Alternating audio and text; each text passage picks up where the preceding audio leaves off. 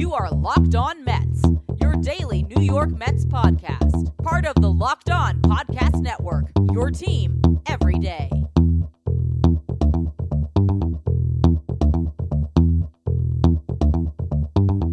Hello to you amazing Mets fans. You're listening to Locked On Mets, part of the Locked On Podcast Network, your team every day. Now, to get this show every day, I need you to subscribe to Locked On Mets on the brand new podcasting app, Himalaya, as well as Google Podcasts, Apple Podcasts, and Spotify. Also, don't forget when you get in your car, tell your smart device to play podcast Locked On Mets. Alright, I hope you all had a great Memorial Day, which was also why we did not have a show on Monday, which leaves us with a lot of baseball to cover on this podcast. In the first half of the show, going to get into the Mets weekend series with the Detroit Tigers, which they won 2-1. Then later on in the second half of the show, going to talk about Monday night's game against the Los Angeles Dodgers and what is in store for the Mets in this upcoming week. But first, I'm your host, Ryan Finkelstein. If you want to find any of my work, check me out on Twitter at FinkelsteinRyan. You can also find some of my writing about the Mets at MetsMemorizedOnline.com. Now, today's show is brought to you in part by Hotels.com. Don't hate like your friend's trip. Book your own with Hotels.com and get rewarded basically everywhere. Hotels.com. Be there, do that, get rewarded. Alright, so an eventful series this weekend between the Mets and the Detroit Tigers. Going to talk about that right now, but first, just to kind of refresh your mind on where the Mets were coming into that series. The Mets had suffered, not this past weekend, the weekend before, with an embarrassing sweep to the Miami Marlins. They then returned home to face the Washington Nationals in a 4-game set, ended up sweeping the Nationals, and then they played the Detroit Tigers. So on Friday night, Noah Syndergaard was on the mound for the Mets, and he had been great in his past 2 starts coming into Friday night's outing. Friday night, though, as Syndergaard has failed to do all year, he showed a lack of consistency and got rocked. Allowed 6 runs on 10 hits, 2 home runs. He did strike out 9 batters, but just an altogether horrible start. The Mets were hitting great, though, in that game. Ahmed Rosario hit a home run. Adeiny Hechavarria hit a 3-run homer. Pete Alonso hit a home run. And all 3 of those home runs took place before the 6th inning. And after Syndergaard failed to hold leads and the Mets were down 6-5 going into the bottom of the 6th inning, Aaron Altherr hit a home run to tie the game up. So with everything tied at 6, the Mets went deeper into their bullpen, and Drew Gagnon was bad really for his first time, you can considerably say all year, after really pitching great out of the pen. He allowed 3 runs and picked up a loss. Wilson Ramos did hit a home run for the Mets in the 8th inning of that game, but they ultimately lost 9-8. Now, after losing on Friday, the Mets got back on track on Saturday as Jason Vargas was really good in his first start back coming off the IL. He allowed 1 run across 5 innings pitched, and on offense, the Mets got definitely the best game Wilson Ramos has played in a Mets uniform. He was simply amazing. Hit a home run in the 2nd inning, got an RBI hit in the 4th inning before hitting a 2-run homer in the 5th inning as he accounted for all 4 of the Mets' first 4 runs. And really for Ramos, this has been a growing process as he has been getting really hot throughout the month of May.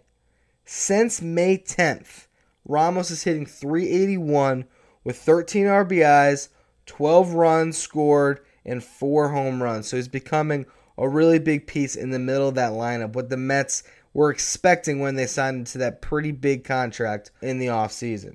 Now, unfortunately for Ramos, those 4 runs did not hold up as the Mets bullpen did not hold the lead. The game ended up going into extra innings, but the Mets catching position continued to produce runs as Tomas Nido hit a walk-off home run. Really a great moment for Nido as he continues to become more and more part of this team. It definitely seems like, barring injury, the Mets catching situation is pretty much set with what they have right now, and Wilson Ramos being your starting catcher and Tomas Nido being the backup. And you have to give credit to Nido. While he has not been, a huge addition with his bat, he's done enough so far. He's gotten some big hits. He's gotten a huge walk-off home run Saturday. That's what you need out of your backup catcher. Nido is going to give you good defense. If he can just give you enough moments offensively that he's not always a net negative when you put him in the lineup, that's all you can ask for Nido, and the Mets are really starting to get some good play out of that catcher position.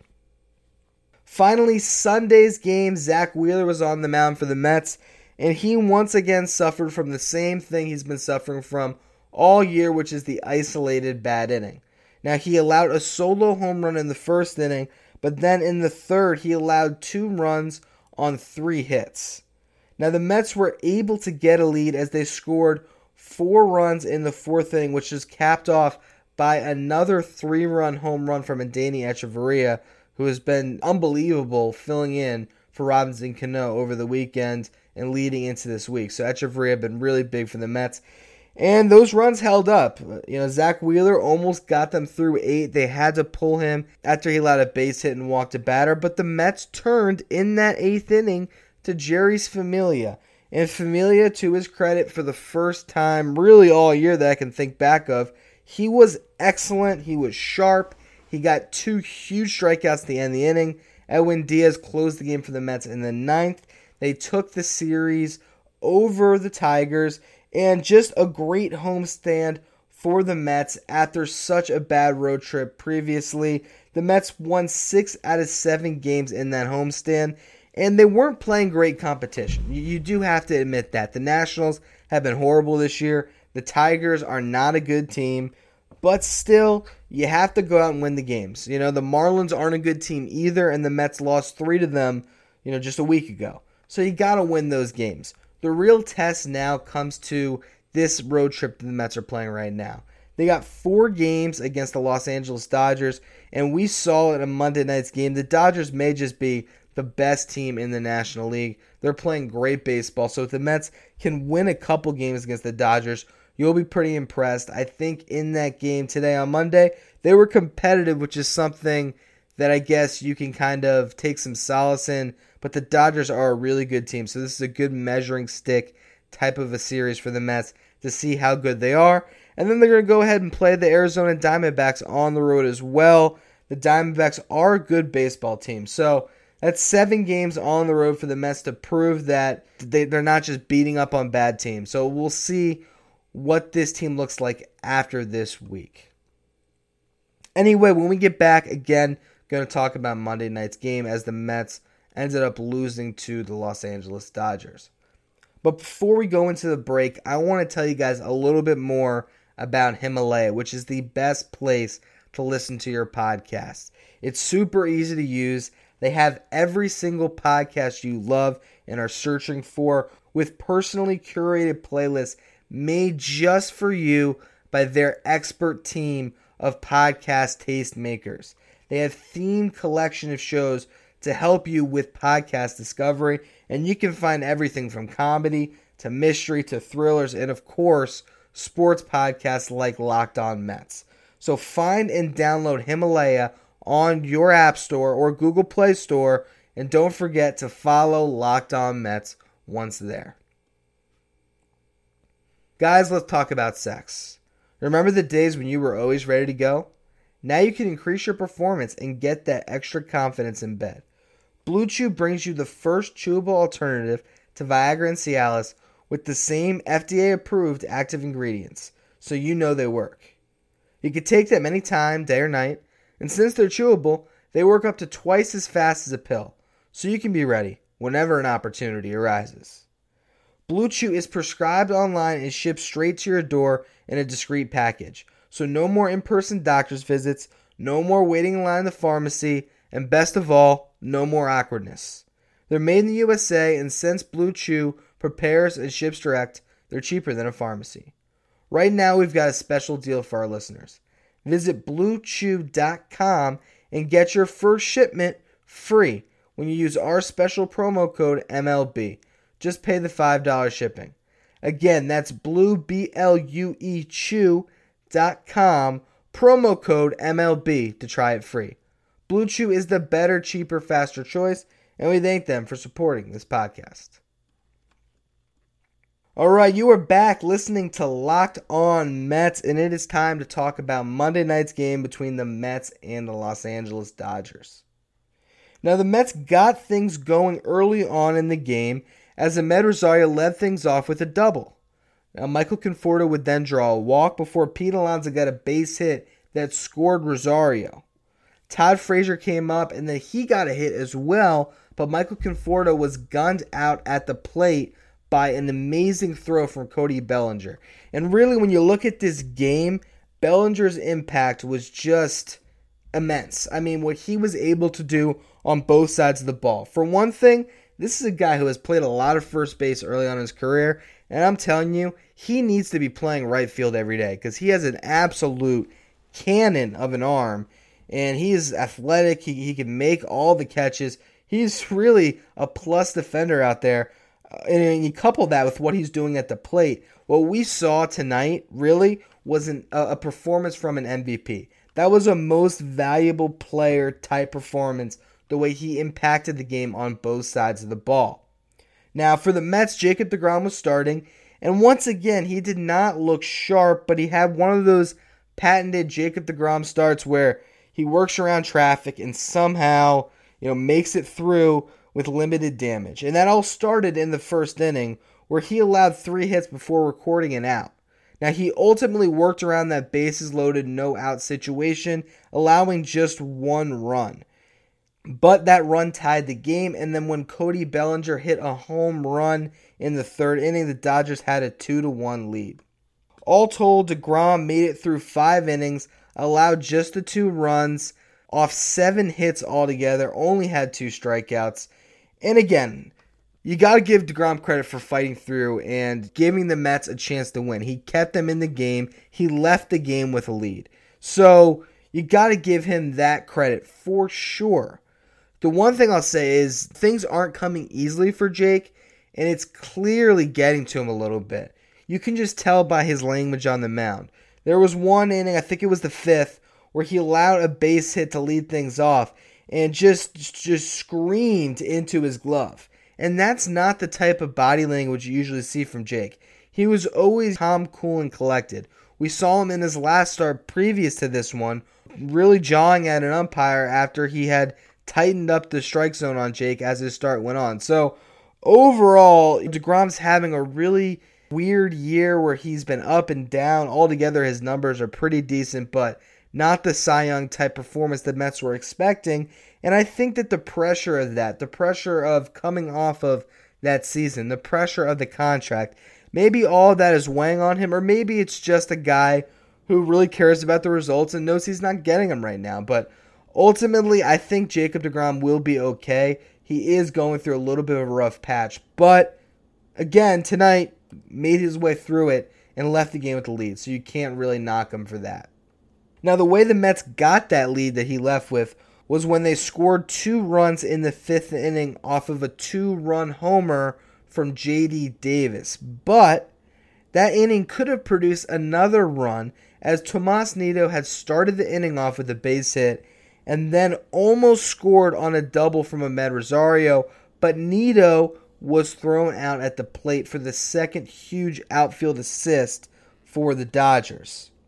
Now, with a 3-2 lead, the Mets turned the game over to their bullpen in the 6th inning, and they just could not hold that short lead against a really good Dodgers team. Tyler Basher was the first man up. He got 1 out before giving up a home run to Chris Taylor, giving up a base hit to Russell Martin, giving up another base hit to David Freese before getting pulled from the game in favor of Daniel Zamora. Zamora came in and just gave up a 3-run homer to Enrique Hernandez. Mickey Callaway has been really trying to use Zamora as that specialty lefty reliever out of the bullpen, and he was great early on in the year, but he has really struggled as of late, dating back to May 16th when he gave up his first run of the season. Zamora has been asked to get outs, and he's given up hits, each of his last 4 outings, not doing his job as a specialty lefty reliever, not getting the big outs the Mets needed. It really blew up on him tonight as he came in with a 1.59 ERA, but allowed 3 runs, ballooning that ERA to 6, especially as he only recorded 1 out tonight. So altogether, he has not been pitching well, and really, once the Mets get Justin Wilson off the IL, Zamora is clearly the guy that would go down in favor of that other lefty reliever. I don't think Zamora is pitching up to the caliber the Mets expect of him. We'll see if he can kind of correct that as the season goes on, but right now it is not looking good for Daniel Zamora. Zamora was not the last reliever to pitch in the 6th inning, though, as they pulled him in favor of Wilmer Font. Font gave up a hit, but he was able to get out of it for the Mets as they left the 6th inning down 8-3. Now the Mets were able to score 2 more runs in the 8th inning, and they had a chance in that 8th to really get back in the game. Todd Frazier got a base hit, and then Adeiny Hechavarria drove him in with a 2-run homer. Again, some great offense coming from Hechavarria as he fills in from Robinson Cano. But from there, the Mets got a pinch hit single from Dominic Smith. After Tomas Nido got out, Carlos Gomez got on first base. They called it a sacrifice bunt and an error, but really it should have been a bunt base hit for Gomez as he pushed a bunt into no man's land, and the Dodgers didn't really play it great. No one was covering second base, but still, that allowed 2 men to be on base. And then Amed Rosario got a base hit to load the bases. So the Mets had something really cooking there in the 8th inning. J.D. Davis came up and he hit what looked like a clear sac fly to cut the lead to 8-6. The problem is Cody Bellinger caught the ball in right field and made one of the best plays you'll see out of a right fielder. Caught the ball in one motion, threw it to third base, and threw an absolute seed for a strike that got Carlos Gomez out. The throw not only beat Gomez to third base, but it also beat Nido trying to score, and the Mets did not even get a run out of it. So, again, MVP caliber performance from Bellinger on both sides of the ball. Those are the type of moments that propels a team, and it's the reason the Dodgers are so far ahead in the standings right now, because they have Bellinger playing at such an elite level, along with the rest of a very talented roster. And ultimately, the Mets just could not come back into the game and win it, but you have to give them credit for fighting. They got 15 hits in the game. Their lineup is producing. It was a bad outing by their bullpen, but again, you tip your hat to a good team. The Dodgers are a really good team for a reason, and they're going to be tough to beat. And I think when you're playing the Dodgers, right, I think this really illustrates to you how far apart the Mets are from that upper echelon. Can they compete? Absolutely. Can they make the playoffs? Sure. Have the Mets played their best baseball yet? They definitely haven't. But when you watch them and you look what their roster is, and you compare it to a complete team like the Dodgers, a team that's made it to the last 2 World Series, I don't even think it's close, honestly. I really don't. The disparity in talent, top to bottom, in the organizations and everything with the Dodgers and the Mets, it's night and day. The Mets have a lot of ground to make up in the talent department. They just do. Now, what the Mets do have going for them is the fact that the MLB playoffs are really random. And if the Mets pitching staff gets hot at the end of the year and the Mets make their way into the playoffs, they can roll through anybody. But which team is better right now and which team is going to be better when they come in, if they do meet in October? The Dodgers are a much better baseball team. Now, for the rest of the series, it's going to be Steven Matz going against Rich Hill Tuesday night. On Wednesday, it will be Noah Syndergaard versus Walker Buehler. And then on Thursday, it will be Jason Vargas versus Hyun-Jin Ryu. Dodgers starting staff has been excellent this year, so the Mets are going to have to deal with that. The bullpen for the Dodgers has not been great. The Mets were able to get some runs off of that bullpen tonight, and they're probably going to have to do that the rest of this series if they want to come away with a couple wins. But we will talk about all of that and more throughout the week. That is it for today's edition of Locked On Mets. Thank you for listening, and remember, you can subscribe to this show on the new Himalaya Podcast app. as well as Apple Podcasts, Google Podcasts, and Spotify. Also, don't forget when you get in your car, tell your smart device to play podcast Locked On Mets.